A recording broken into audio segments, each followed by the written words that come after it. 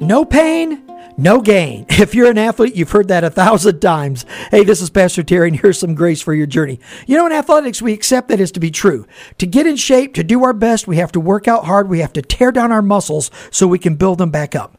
But in life, well, we're not really eager to embrace that. But someone said this, that God only uses those he has broken profoundly, greatly. In other words, to be used in a great way by God, you have to be broken profoundly. Here's what the scripture says. Now take away the dross from the silver. Dross is all the impurities and the weakness.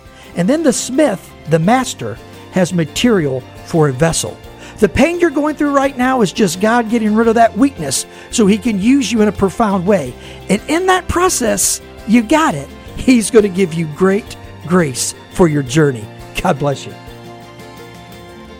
Thank you so much for listening to this edition of the Grace for Your Journey podcast. I pray that it has been a blessing and an encouragement to you.